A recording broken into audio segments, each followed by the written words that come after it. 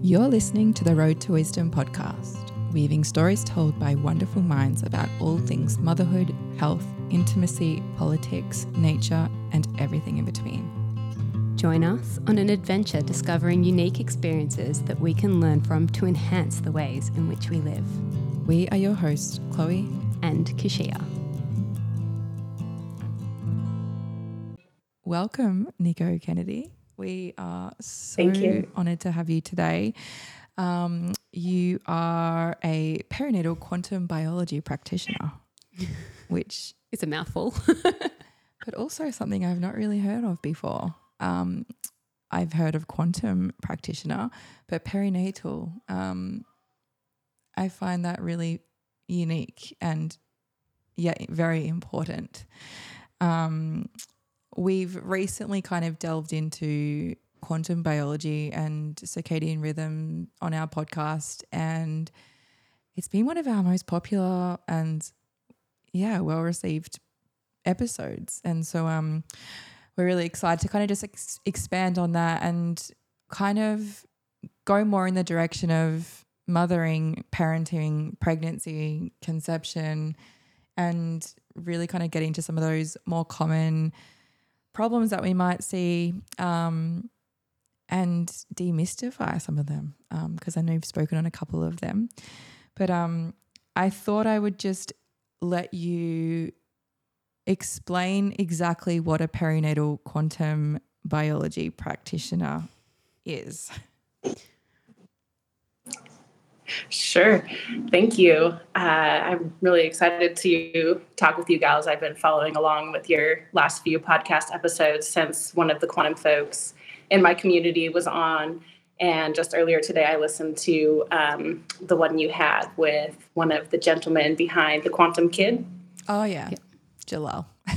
Yeah, that was great. It was a really lovely interview. I really appreciated that today. So you're doing great work, and it's wonderful to hear that your community is receptive to this message of light and darkness and earthing, which is really what it all sums up to. So in my work locally, I work with families as a doula, supporting their pregnancy, birth, and postpartum journeys. And then online, I have more of a coaching practice that I've been getting more folks that are having trouble with fertility coming to me saying, well, you seem to know about this. What can we do? And unraveling all kinds of sleep issues and different health issues that can be behind the huge amount of, fertility troubles that people are facing these days. And I know you are based out of Australia. So here in the U.S., we have some kind of rough statistics about maternal well-being. And when you look into that, there's some that has to do with specific practices related to the way that births are run in the hospital. But experts estimate that about 60% of the challenges are coming from the home environment and comorbidities that women are coming into their pregnancy with. So as a quantum biology practitioner, I'm bringing in the light piece and the earthing piece and the EMF exposure and all of those kinds of holistic home-based wellness practices. And then I'm bringing what I know about the perinatal period from my work as a doula. And I've been studying the birth world for over 17 years now. When I was young, that's what I decided I wanted to do, but that I wanted to have my own family first. So I love reading and learning. And so all of it just is kind of coming together right now. And I'm really trying to move this message forward. And you've just given birth to your fourth baby 4 months ago. So I feel like not only are you learning about it and sharing that, but obviously embodying it. So maybe if we've got time, I'd love to hear how that's going. But something that I wanted to just define quickly was, what is quantum nourishment in terms of pregnancy? Or just, I'm sure that actually probably applies to non-pregnant, and our children and everything. Mm-hmm. Yeah. So quantum is a word that we borrowed or are using that's from physics. And so when you're looking at quantum biology, we're looking at how physical things affect biological processes. I think that's the simplest way to explain why we're using that word. And quantum is also related to very small things. So the scope of quantum biology is, I think maybe people mainly think about the subatomic particles that we're looking at. And so it's a lot to do with electron flow and looking at the biology as a bioelectric system. And then it goes up all the way through to the entire system or the environment, because everything in the world has these, subatomic particles. And so I don't want to say that it's reductionist, because on the one hand, you're thinking like, oh, quantum biology, electrons and protons, that's really small, that's really segmented. That is, how can that apply to day-to-day life? And but when you actually get to the practices of quantum biology, it's very simple how to live the lifestyle, but you do have to kind of give up a lot of things that are in the modern world. And so I think that's kind of what the biggest challenge with it is how to embody a lifestyle that really connects with nature and the source of all of those electrons and protons flowing that make up all of the other biological processes. So it's hard to explain, but easy to do. Yeah, no, I just love, that's exactly our understanding of it as well. But I've heard the term quantum nourishment, and I was like, that just really lands as something that just feels good. Like being quantum nourished is obviously that's what you get from living these lifestyle practices. But something that really kind of struck me was when you were discussing supporting mothers specifically during these childbearing years when we just don't really sleep, and our lives are can be quite controlled if you choose that, around our baby and the movements and kind of what they're doing. And so like if you look into an allopathic model of health and, how to be optimal, it's like sleep is your number one. Like you must be getting enough sleep if you want to live to 100. And I'm like, well, a lot of mothers read that and they just feel completely doomed. And, for us, we're about to enter our fifth birth and fifth in 8 years. Yeah. And so I don't think I've slept through the night in 8 years. And so I'd love for you to just speak to, like from a quantum nourished perspective, how could we kind of improve our well-being from that perspective? Yeah, I love that question, because sleep is one of the first things that improves when you start living a more circadian and quantum lifestyle. And sleep in the motherhood period, I think my personal journey really comes to play here, and everything transformed for me when I read a paper about polyphasic sleep in humans, and how when you shorten the photoperiod, sleep becomes more fragmented naturally.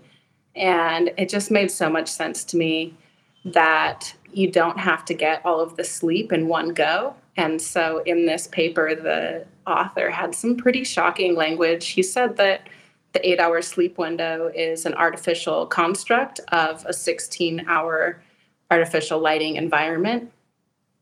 And this is from one of the pioneers in light therapy for depression. So he basically put people in a lab environment and slowly dialed the lighting there. And then through that, he was able to control their sleep.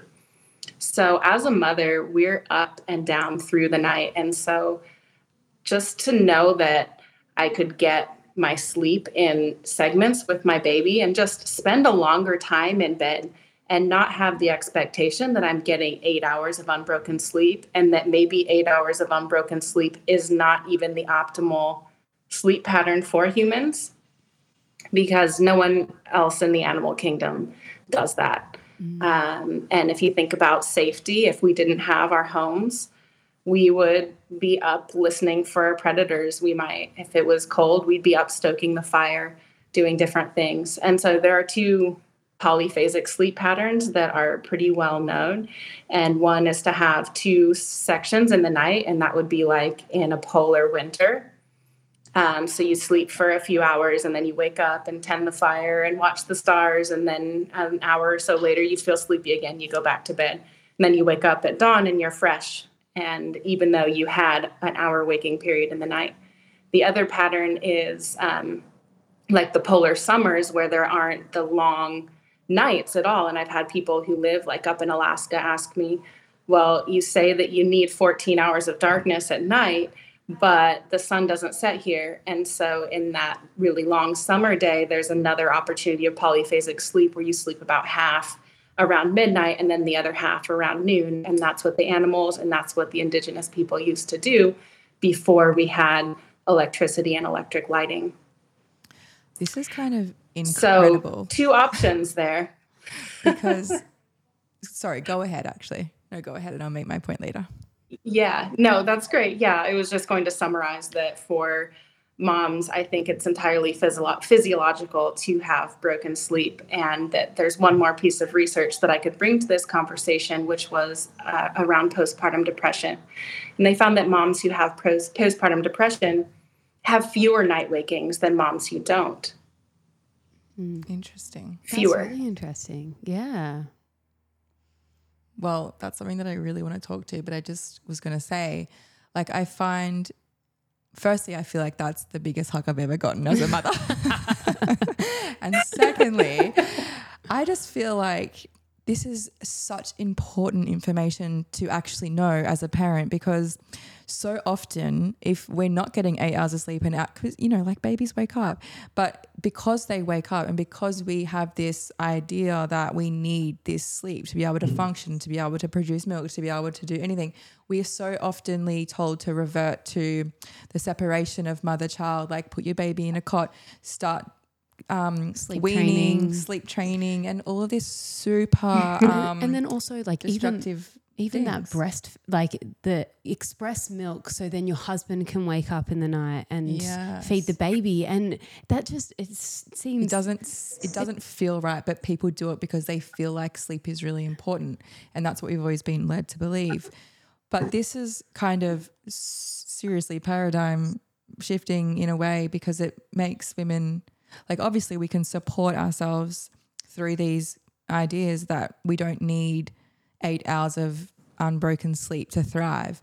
And it's interesting they make the point that postpartum depression was often associated with less waking, which, you know, there's a mystery. I would assume it's a mystery in Western medicine as to why these things play out, which isn't a mystery to us, of course. No. I feel like we could debunk that really quick. But I guess maybe we could go back a little bit to pregnancy and how, you know, I know you've said that your mother gives you your circadian rhythm, and I'd love to kind of maybe potentially start then, since we're both pregnant and fascinated in, you know, ways of kind of supporting ourselves postpartum, and obviously having the best start for our babies. So yeah, like what does that all mean? Yeah. So the circadian rhythm is timing what happens when. And as I was sharing this story of the light environment where they were dialing the light, and by changing the light, we're able to change the sleep. There is a caveat to that polyphasic sleep, and that is that if you're waking up with your baby, or if you're pregnant, you maybe aren't waking up with the baby. You have older children, so you probably are. But even just to go pee, if you're waking up and flipping on artificial light, then that's turning your body into daytime mood. And so in that case, the polyphasic sleep is not going to really work for you, because every time that artificial light is hitting your eyes and your skin, it is waking you all the way up. And the process that wakes you up travels through the nerves. So it happens pretty much instantaneously. Whereas the process for melatonin to start flowing is happening through a chemical process where a threshold is building up, and when the threshold is released, then the melatonin starts flowing.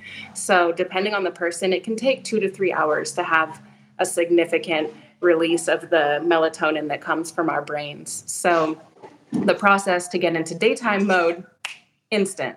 The process to get into nighttime mode, very slow. So at all phases of being a mother where you're having this nighttime wakings, whether it's because you have to go pee or because you're taking care of a child, for birth workers, this is a huge deal because birth workers are supporting women, and labor tends to happen at night because of the synergy of melatonin and oxytocin. And so if labor is a nighttime activity and it's facilitated by melatonin, then that's part of why there's such a challenge with the out-of-home environment, because as soon as you get into a car, that bright light is putting the body into cortisol mode rather than the melatonin mode. Anyways, to back up even further sure, go ahead. Just really quickly so that we can clarify for our listeners, melatonin is the supportive hormone. It's a hormone. It's a hormone, melatonin? It is, yes. Supportive hormone that helps with sleep. But would you be able to quickly run us through melatonin and oxytocin and that synergistic relationship?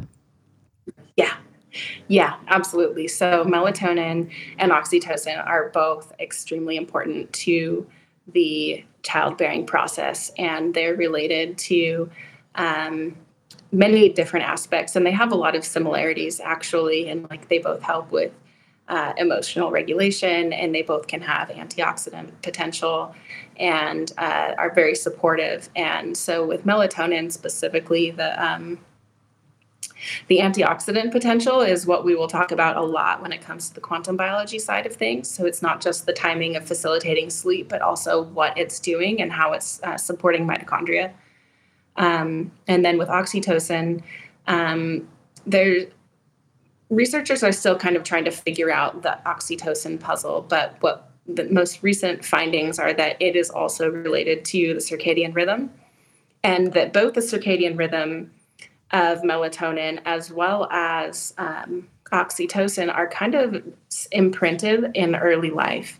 And so for women who have had really challenging early life experiences, there can be physiological challenges in the circadian rhythm and in the oxytocin system that can come into the childbearing process that can make big challenges there. And so these are both hormones. And then, of course, the other hormones, also the endocrine system is regulated by the circadian rhythm, and it's a bidirectional relationship. So the endocrine system is also impacting the circadian rhythm. And that's part of what's so challenging about all of the environmental toxins and endocrine disrupting chemicals that are so prevalent right now, is that it is also impairing the body's timekeeping system by changing the way those feedback signals that are coming back into the system.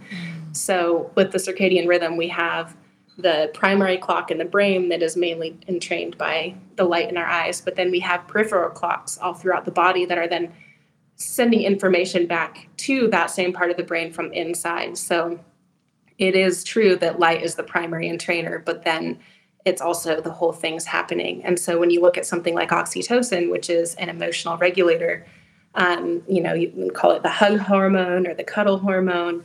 And so the way that we live our lives there with regard to our emotional state is also impacting our biology through these feedback loops.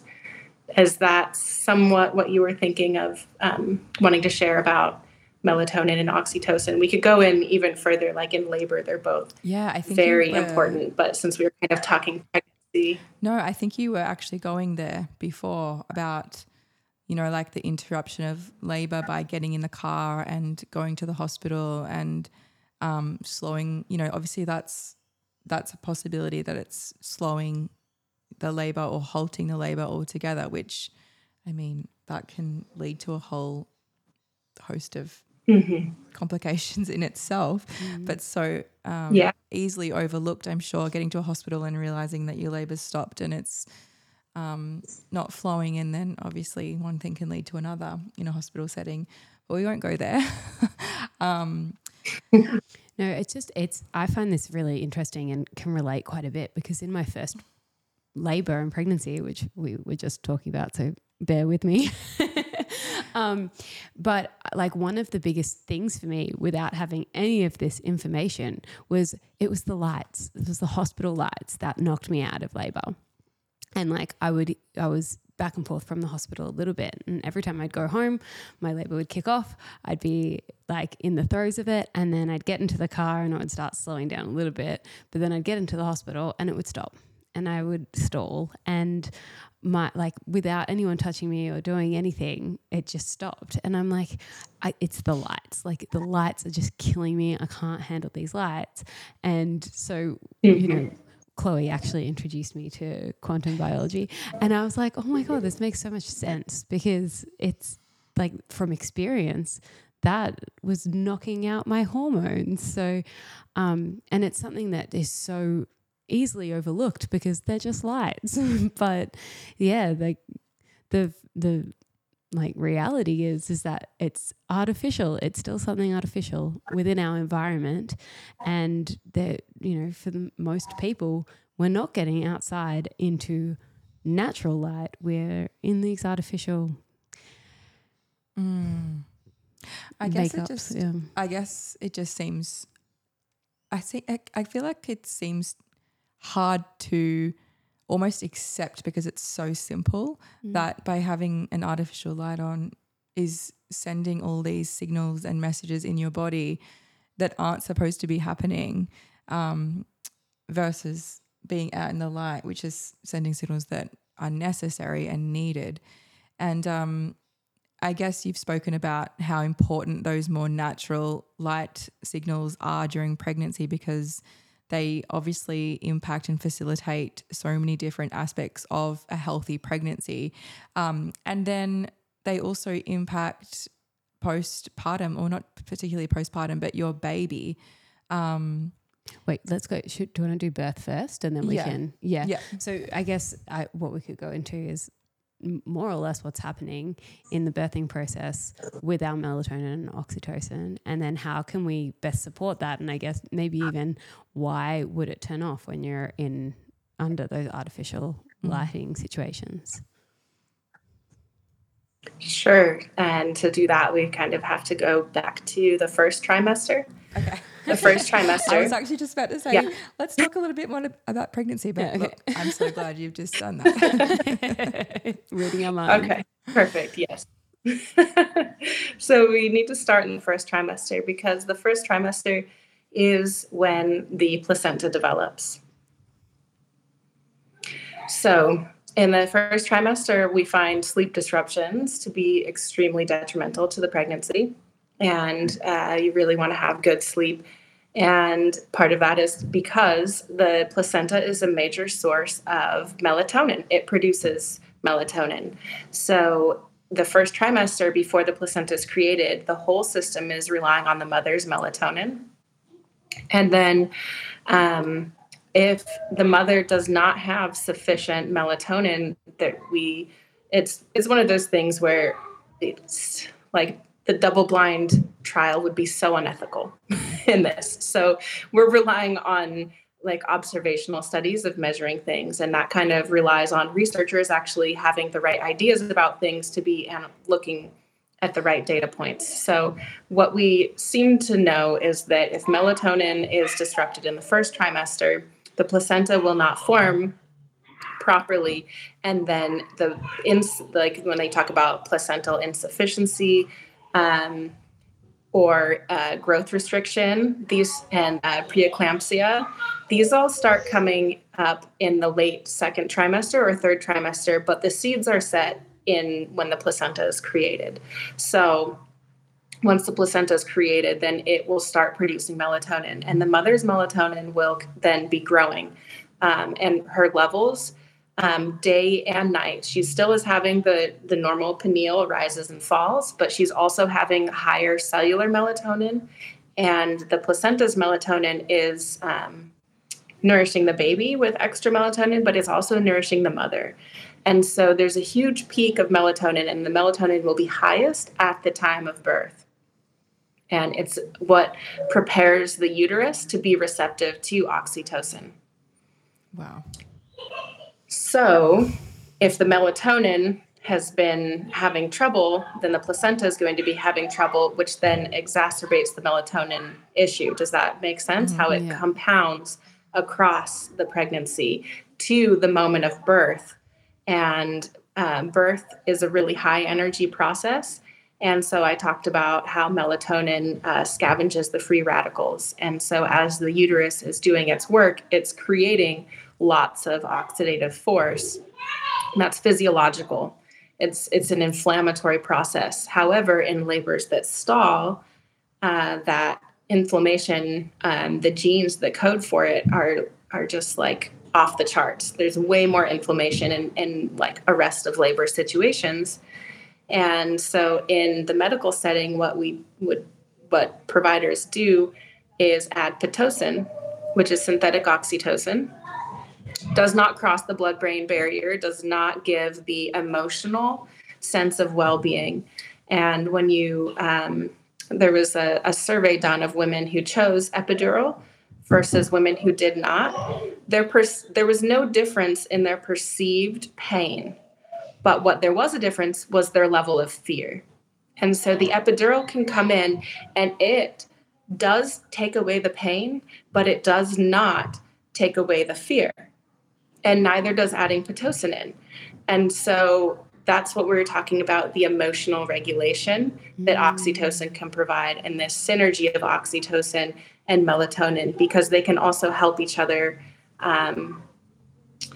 where when there's higher levels of oxytocin, that can help boost the melatonin. And then, of course, the circadian rhythm is kind of behind both of those. So having the healthy light signals is going to make both of those systems better and make stronger feedback loops where each system can support the other better because of the energy of the circadian rhythm behind it, which is getting the morning light, getting outside throughout the day, and then having the full darkness. So there's several issues with light right now where we could look at being blue light toxic.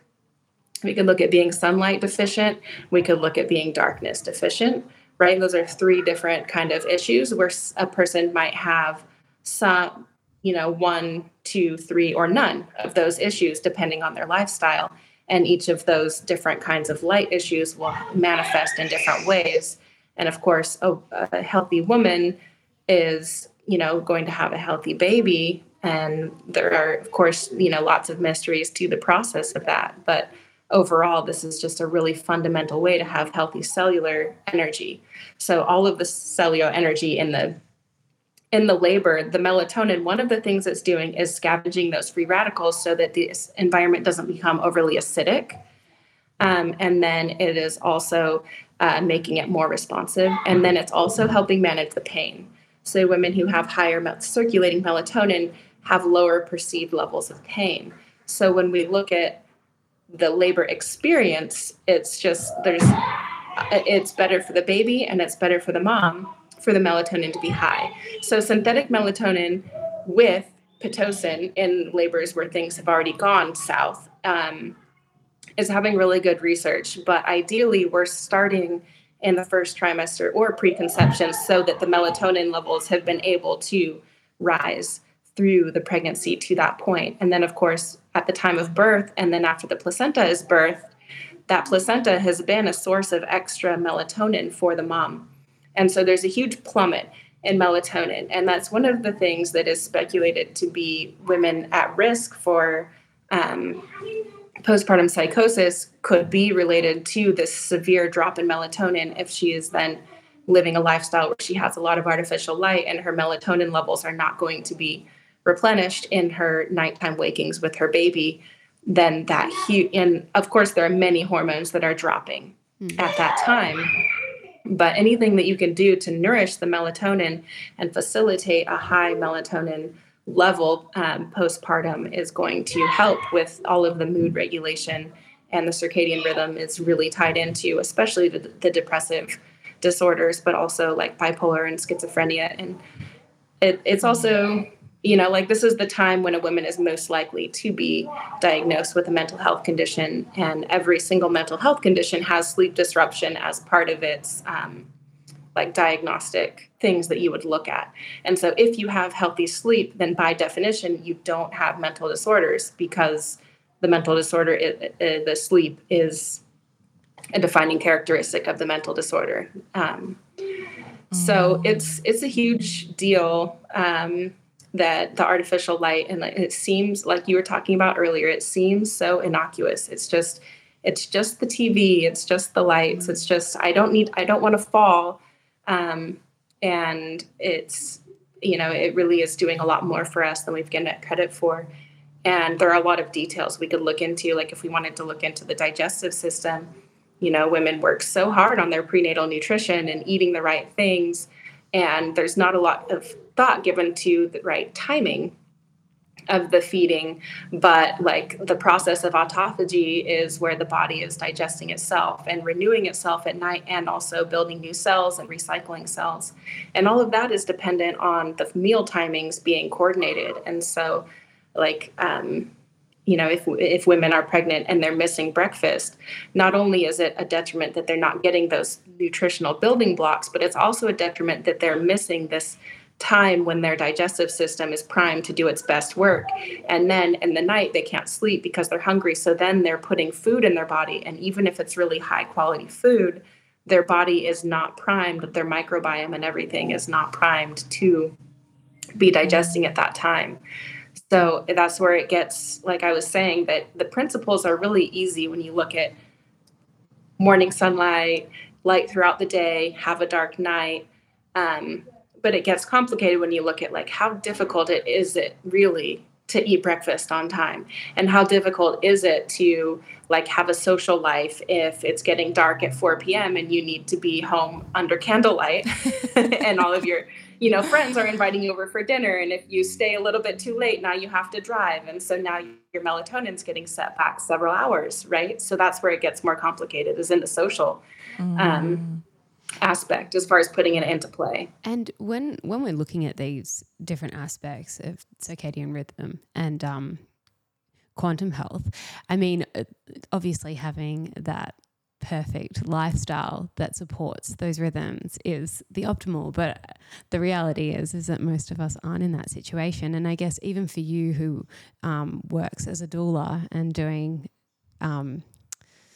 being at births and attending births, how would we offset the damages that would take place if we are exposed to light at the wrong time? Or, for me at the moment, all my work is done at night in front of a computer. So I'm like, oh God, I listen to these podcasts and getting these information, and I'm like, oh my God, I'm like destroying my life. But surely there is some kind of way that we can offset these. So I was wondering if you had anything to give our listeners who are, who would like to change a bit. Yeah. But also I just wanted to add as well, I'm so glad that you brought up the emphasis on women putting so much attention on their prenatal or their prenatal protocols or preconception protocols. And I think it's just important, and I've really looked into this myself too, is that these things obviously can be important, but they're nowhere near as important of getting the timing right and understanding that it's more or less pointless if you can't get this first layer correct. So not many people talk about that, and it's kind of an unpopular thing to say, especially with all my beautiful friends that I adore in the nutrition sphere. But I think it's important to add, to note. Yeah, it is. It's a big deal, because we need to like be able to turn it into to turn the information into something that we can actually apply in the day-to-day lives. And then, with challenges like, when it comes to working at night, that was part of how I came to this information, was that I was working an online job, and it was I was working in a different time zone, and so I was starting my days up on the screen in the morning with because it made a lot of sense to try to work while the kids were sleeping. And so I've been there, and eventually what I decided was that I needed to not be doing that anymore. And so it's been, I mean, that was in 2014, and I'm still kind of working on getting that, all of that undone, because it is so nice to be able to work on the screen. It's a really powerful tool. So it's not something that we want to give up. And so different things, like if you're doing it at night, then that is a really big challenge. I personally have moved to trying to do everything in the daytime so that I can be outside when I'm working as much as possible, like in a indoor outdoor space, so that I'm still getting the ambient light, even if I'm also getting the screen light. Of course, putting a red filter over your screen can do some, but there's still like the flicker and there's still the EMF. So particularly with babies and young children, all of their nerves and brain are not yet myelinated. And the myelination is like a fatty coating over the nerves to where that's what makes the electrical conductivity like move where it needs to go. And so there is a lot of unknown about EMF exposure for babies and babies in the womb. And we know that it does like open the calcium channels, which is an excess of positive charge. In quantum biology, when we're talking about positive charges, that's one side, and then there's the negative charges, right? And so your body needs the right amount of positive and negative charge in the right places. So in order to offset this like man-made electricity and fields, there is the only antidote is time in nature. So if you are working at night, you can offset it by being outside as much as possible in the day, like barefoot, grounded, so that you're pulling in electrons from the earth, because that will discharge that excess positive force, right? If your screen time is giving you that excess positive charge, then the negative charge from the earth can help sop that up. And so like in the studies, they still see increasing anti-inflammatory benefit at like 3 hours grounded. So it's really like long periods of time, and then spending all that time in sunshine. So if you're using screens at night, like having it dim will help. And of course, if you have your whole nighttime environment, right? Like when I'm getting up to go to a birth or to help my children or something, I will use candlelight or very dim like sleep light bulbs. And especially with a large family, it's just so much easier to control the whole environment than trying to mess around with blue blockers and hats and scarves. And, like I have my turtleneck on for this because we're like, it's sunset. The sun isn't down yet, but I'm like right here next to the window. So I'll like, have the window cracked to get as much of the ambient light as possible. But it's really like bringing in the nature because of the fields and balancing the charges. And we could have a whole conversation about collagen and the collagen network. They sometimes call it the ground matrix, and it touches every single part of the body. And so it's really a powerful way to get at places like the womb, or like inside of our teeth. Like so many people have like hidden infections in their teeth.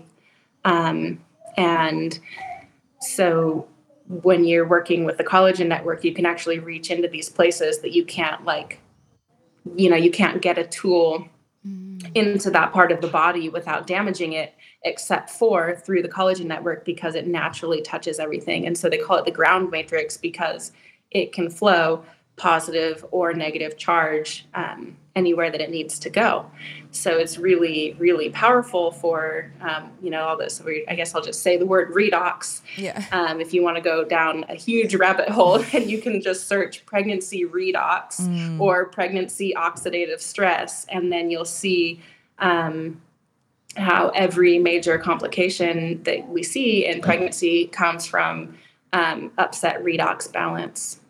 Something I do want to talk about, and now that we've covered pregnancy and birth, some of the big things that we face in some of the big things that we face after our babies are born is, obviously our babies don't sleep. And I often wonder, like back in the day, way before, all these non-native EMFs and artificial lights were really there. I mean, people used to say, oh, sleep like a baby. No one sleeps like a baby anymore. Babies don't sleep like a baby anymore. And is this attributed to the mother's circadian rhythm? And obviously, on top of that, they're born into worlds that are flooded with all of these NNEMFs and artificial light? Okay, so this going to answer in my experience.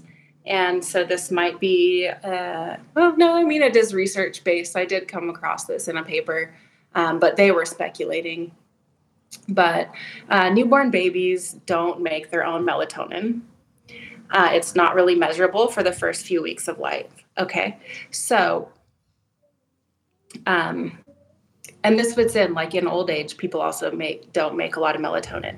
So in that case, a baby is relying more on social cues and sunshine. So people are like super afraid of bringing their babies into the sunlight. And that sunlight, this is where what I was talking about with the sunlight deficiency. The babies need to go outside to see the bright light of day. And I'm not talking about going outside and letting babies get sunburned. That's not at all. We're going to talk about solar callus. Exposure. We're going to talk about solar callus. Yeah. We cannot get off this chart until we've spoken about solar callus and children, because it's something big where we live. Yes. Like, we live in Australia. It's the hottest place on the planet. We need to know. Anyway, let's go back to that. Yeah. Go back to... Okay, perfect. Yeah. Yes. So babies need to go outside. And so when the babies just are staying inside all day, or not having like any kind of deliberate time outside, then it makes sense that they are then not going to be stimulated enough. And so they're sleeping more, spending more time napping in the day. And so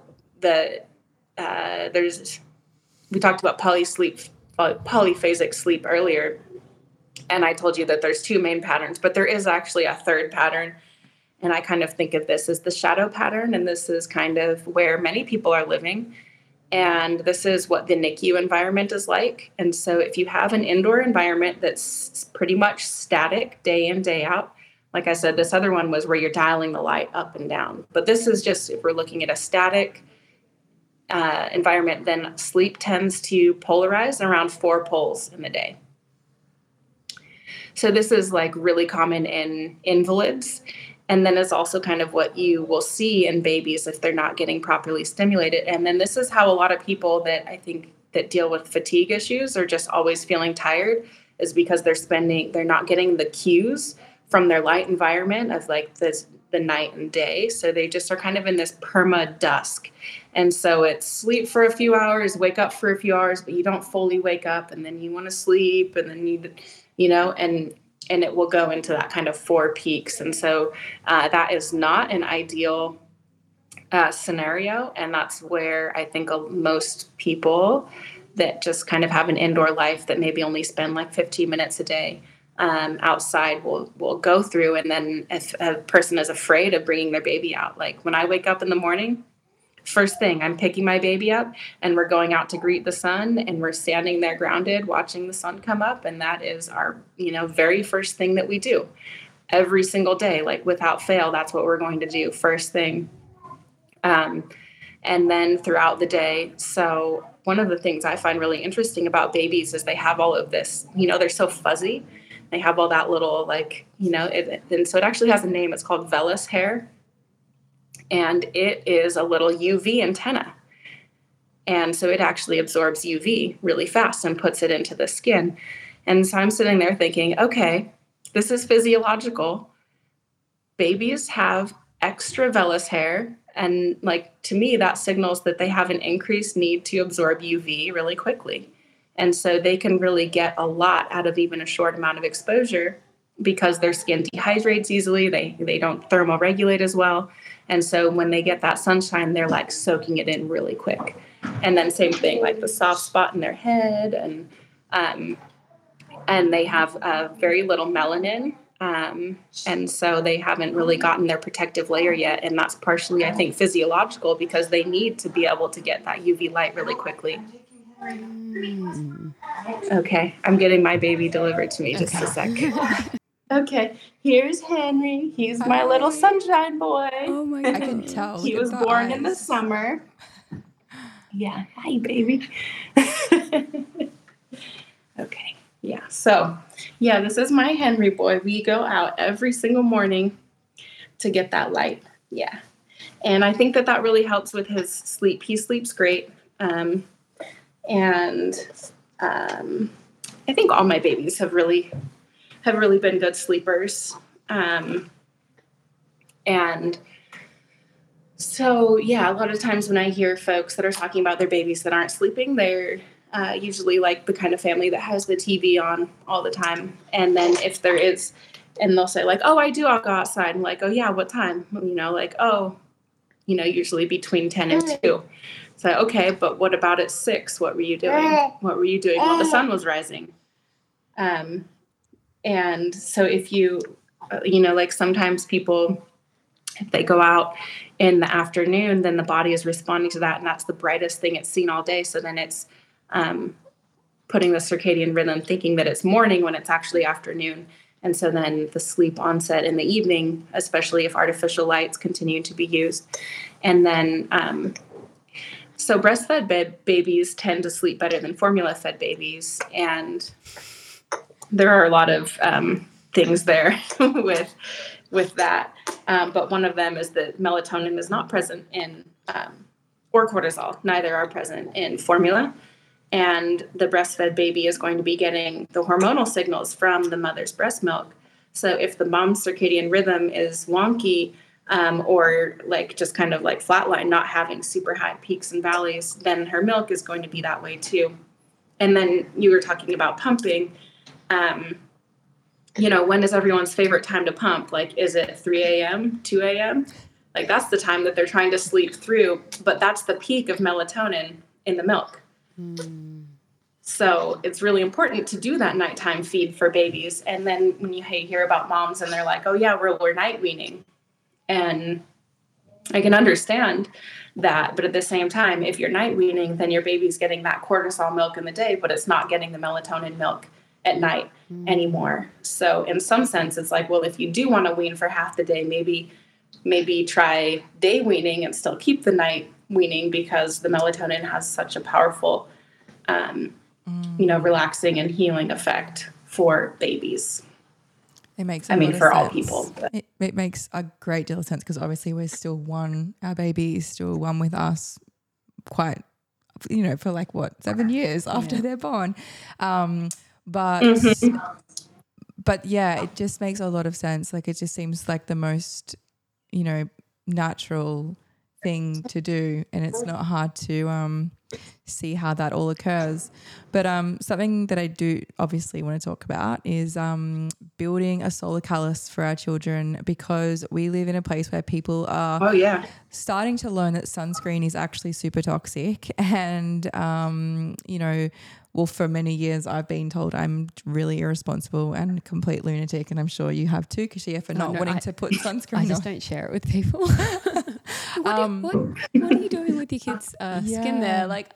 But what is building a solar callus? And we also have a listener who's been super engaging the last couple of days and just wanting to basically touch on the fact that she had a melanoma removed, and she's kind of like, how do I obviously believe that sunscreen is not good, and what about my kids, and what should I do now? And so kind of just wanted to talk predominantly about our children and sun exposure and what a solar callus is, and also for us too, and being pregnant and how important those things are. Mm-hmm. Yeah, absolutely. So a solar callus is several things. There's so when it comes to sunburn, we're not talking about letting babies get sunburned. We're not talking about getting sunburned ourselves. If we get sunburned, and it may not actually be as bad as we think, but what else could I say? It, in many cases, is from the heat and not necessarily the UV. And that actually came out of some photobiomodulation studies. So photobiomodulation is something that really comes into play when we're having this conversation about smart solar exposure and building a solar callus. And that is what I was talking about as far as the sleep, which is getting out early in the morning and exposing a lot of your sunshine to that light while the sun is still on the horizon, while it's still kind of sunrise and you're seeing the red colors in there. And there's no chance of getting any sunburn there. And that is the sunlight that most people are deficient in because we spend those morning hours inside the home. And of course, even if you're sitting next to a window, the window is blocking a lot of those frequencies. They're not able to come through. So if you are inside, then open the window, and light is nonlinear, so it can travel through, even if you're not directly in the beam, like if you have to be like, moving about, sitting next to the door. So like where I am, we have pretty significant climate differences, from winter to summer. So that timing is an issue, and getting the right clothing to be comfortable with getting the solar exposure. But anyways, photobiomodulation is a healing process where the skin is absorbing the photons, and it nourishes the collagen, and so it stimulates collagen growth, which is how skin repairs itself. And then there's another piece when we get to the UV light. So if we have gotten that morning light and have done that photobiomodulation, had our kids outside in that morning light, their circadian rhythm is set. They're yoked to the time of day. Their body is 100% sure what time of day it is. And it has also filled up with electrons, ideally wearing grounding shoes or barefoot. And so then you have like this rich electrical field around that is totally natural and like vitality. Then when the UV rise happens, then that UV is coming into the skin, and the skin is primed for it.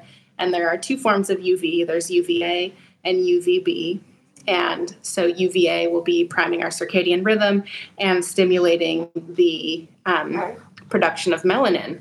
And melanin is the pigment that makes, hair color and skin color. And melanin will increase across the life. So when we're thinking about a child and they're building their solar callus, they are building their layer of melanin from a really low level that they're born with. And then I have hazel eyes, and people with hazel eyes, we collect melanin across our entire lifespan. So, like Henry, if you were commenting on his eyes, he has very blue eyes, but over the course of his lifetime, he's going to continue absorbing sunlight and absorbing the melanin. So his eye color will actually change and move more towards green and hazel as he ages, which is what my eyes have done, moving from blue through green. And so with the solar callus and babies, we're like building up that melanin slowly, and then also their tolerance and ability to regulate their temperature and their hydration. And those are the main dangers. If you're looking about like, why don't we want babies to be out in the sun? It's that we don't want them to get dehydrated, and we don't want them to get too hot.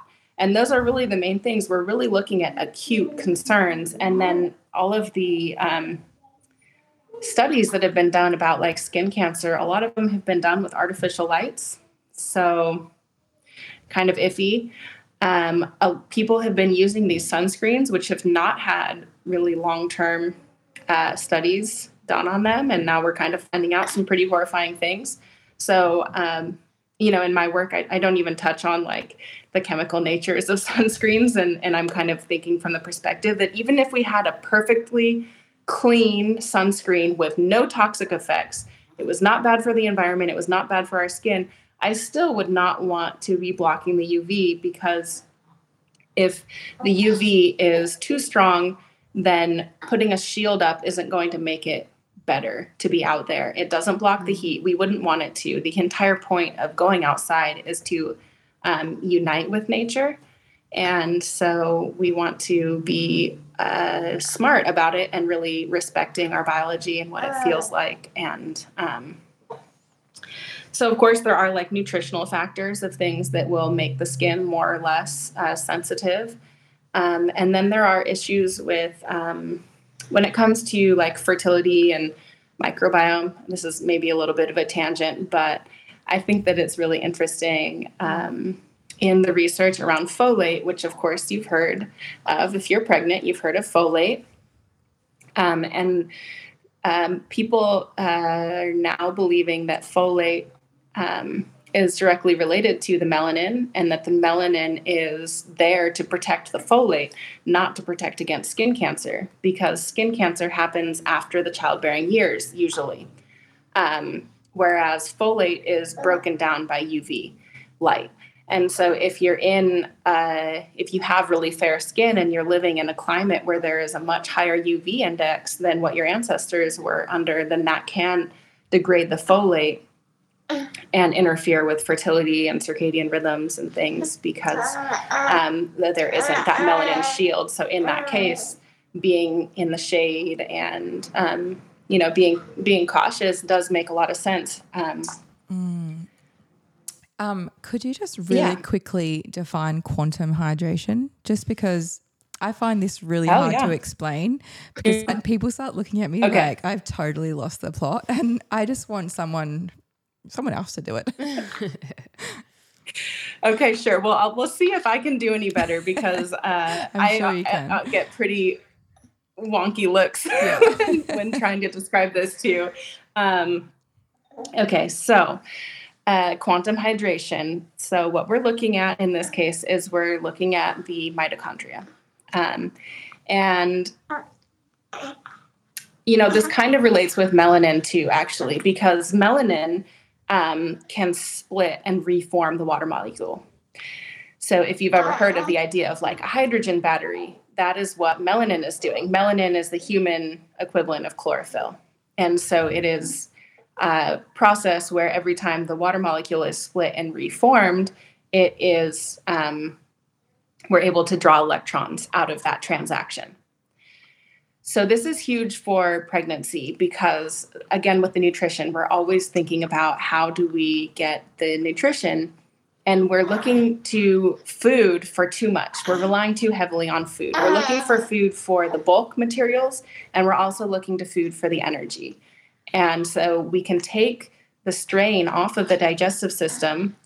I mean, what pregnant woman does not deal with heartburn, constipation, diarrhea, hemorrhoids? Like, there's all kinds of digestive system issues, not to mention nausea. And so if we are able to take some of the strain off of the digestive system by absorbing electrons from the environment, and then part of that is having a really healthy tan. Like, the sun-kissed glow is a measure of fertility, and part of that is because of the ability of melanin to split and reform the water molecule and harvest energy out of that.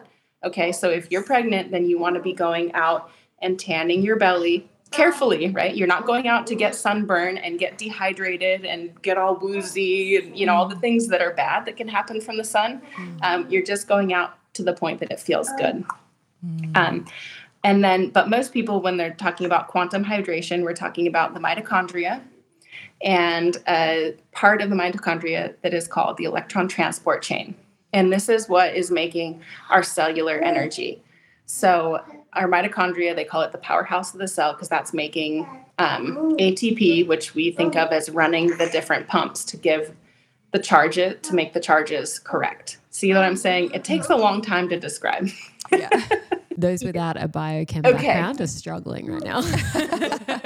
Yeah, exactly. It's hard. No, I don't think there is an easy way. No, I don't know if there is an easy way, but if you ever post it online, I will be sure to share that because, it's kind of a hard one to get your head around. But I often wonder, the term, because everyone thinks, let's pack a water bottle, we're going to the beach, hydration, we're going to get dehydrated in the sun. But I'm like, I don't think it works like that. Yeah. No, it doesn't. Okay. So I kind of first came into this idea actually from the macrobiotic community. Are you familiar with the idea of macrobiotic eating? Kind of, yeah. I haven't. Kind of, yeah. I haven't followed Anyway, it. it's one of the. Okay, yeah, it's yeah. I was introduced to it in childhood, and it's basically this idea that you're supposed to live off of like brown rice and a small amount of vegetables, and Protein, fat, and it kind of carbs. came That's out of all an that ancient matters. Yeah. philosophy. Yeah, and it was I think that the idea was to facilitate a like spiritual kind of existence. And so it kind of makes sense in that regard that you know, if you're living a spiritual lifestyle in the sense of like a monastery, it's really different energy demands. And but yeah, I don't find that it really works well. But anyways, they have the idea that you're not supposed to drink a lot of water. And that was really interesting. But I went through a phase of not drinking water, and I was thinking, and then it's like, I'm not getting dehydrated. What, you know, this is so weird. You know, when I went through, you know, I was one of those people who did a lot of the diet fads and stuff. So I'm like, okay, well, here I am, and I'm not drinking water and not getting dehydrated. This kind of flies in the face of 8 glasses of water a day. So to zoom back into the way that our cells are powered inside, and this electron transport chain, it is taking energy from the air that we breathe and the food that we eat and the electrons that we get if we're grounding. And this is a place where a lot of us are deprived of electrons because of wearing rubber shoes all the time. And so the electron transport chain is making ATP and water.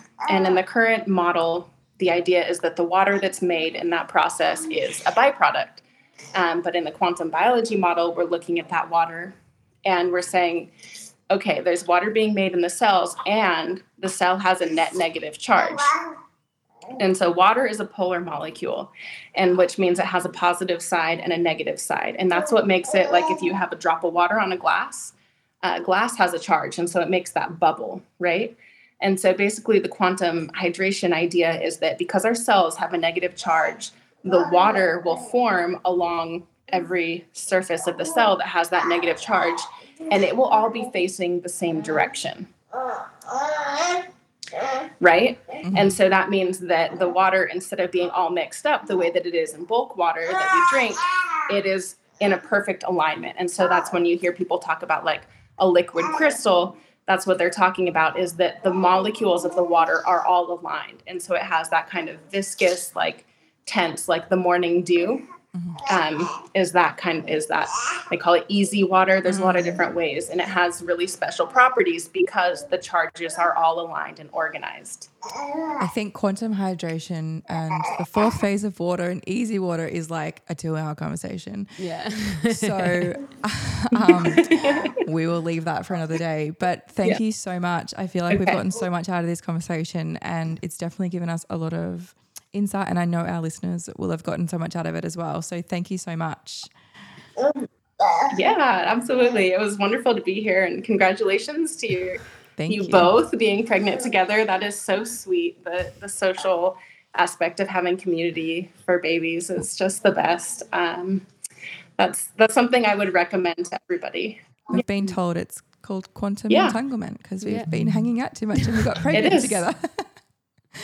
So, yeah, it's so important. I have friends that we're going through that with around here, and it is just so lovely to go through the processes and be able to watch your babies grow up together. And yeah, it's really wonderful building community, and especially to be aligned in lifestyle. If I could share one last little anecdote, we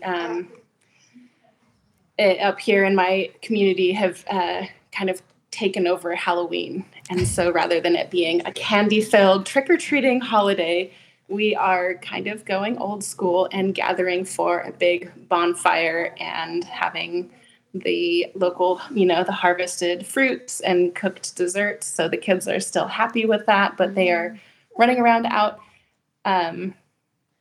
with actual fire. And the moms, we're together having the social connection. And it is so much more wholesome. And I think that it's an example of how this lifestyle can be nourishing on so many levels. Like we talked a lot about biology and and like physical things, you know, like if we're talking about like ATP and proton pumps and voltage gated calcium channels. Yeah. But it's like when it comes down to it, it's like, do you want to go out and trick or treat and get, I don't know. Do you guys trick or treat down in it's getting much bigger Australia? Here in Australia. Yeah, and it's bizarre because it's so not the season for it. Like it's spring and it's hot and you know, we're bringing out all this scary stuff and I'm like, but we're in spring. Like it should be like the celebration of life. Yeah. It doesn't make a whole lot of sense, but people are getting really into it here and it's widely acceptable. But I actually love the idea of gathering with all our crazy kids and having a bonfire and eating beautiful, wholesome desserts next year. Next year. That's it. Yeah. And then you don't have like the candy all around the house that you're then dealing with, like weeded out. And we all did of that this year, and so, it was horrible. So. Oh, dude, we've got like a plan. I'll set you. I tried this year, but they've just gotten so much old. They're like, we usually like, okay, give it all to me. We'll trade it and we'll go and get like really good ice cream or something. But that didn't really work this year. Anyway. Yeah, no, so it's challenging, but that's what I was saying. Like the quantum lifestyle, if you have community where everyone's doing it the same, or like, you know, not the same, but when you're doing it together, like it's easier for my kids to have peers who are also on board with this and saying like, okay, we're like, the house is all going to have like these red lights and stuff. And that's just normal. Like their friends aren't going to come over and be like, that's weird. Because, you know, we're all doing it together and like, oh, we're, you know, out doing these things. And like I listened in the podcast before this one, which was great, about like the kid in school with the blue blocking glasses, right? And so that's where like to move this information, the more people know and like make it more mainstream, then like what if we could actually change the lights in the classroom rather than trying to like individualize fix kids that. whose parents are a little loopy. Yeah, so true. Well, thank you so much. We'll let you get back to your little bubba. And he's so cute, by the way. Yeah, those blue eyes are a testament to him being out in the sun all the time. All right. Thank you, Nikko. All right, that was fun. Yeah, nice to meet you. Bye. Thanks for tuning in to the Road to Wisdom podcast. To join the journey, you can follow us on Instagram at theroadtowisdom.podcast and at www.theroadtowisdompodcast.com. Don't forget to subscribe and leave a review. We look forward to seeing you next week with more juicy content.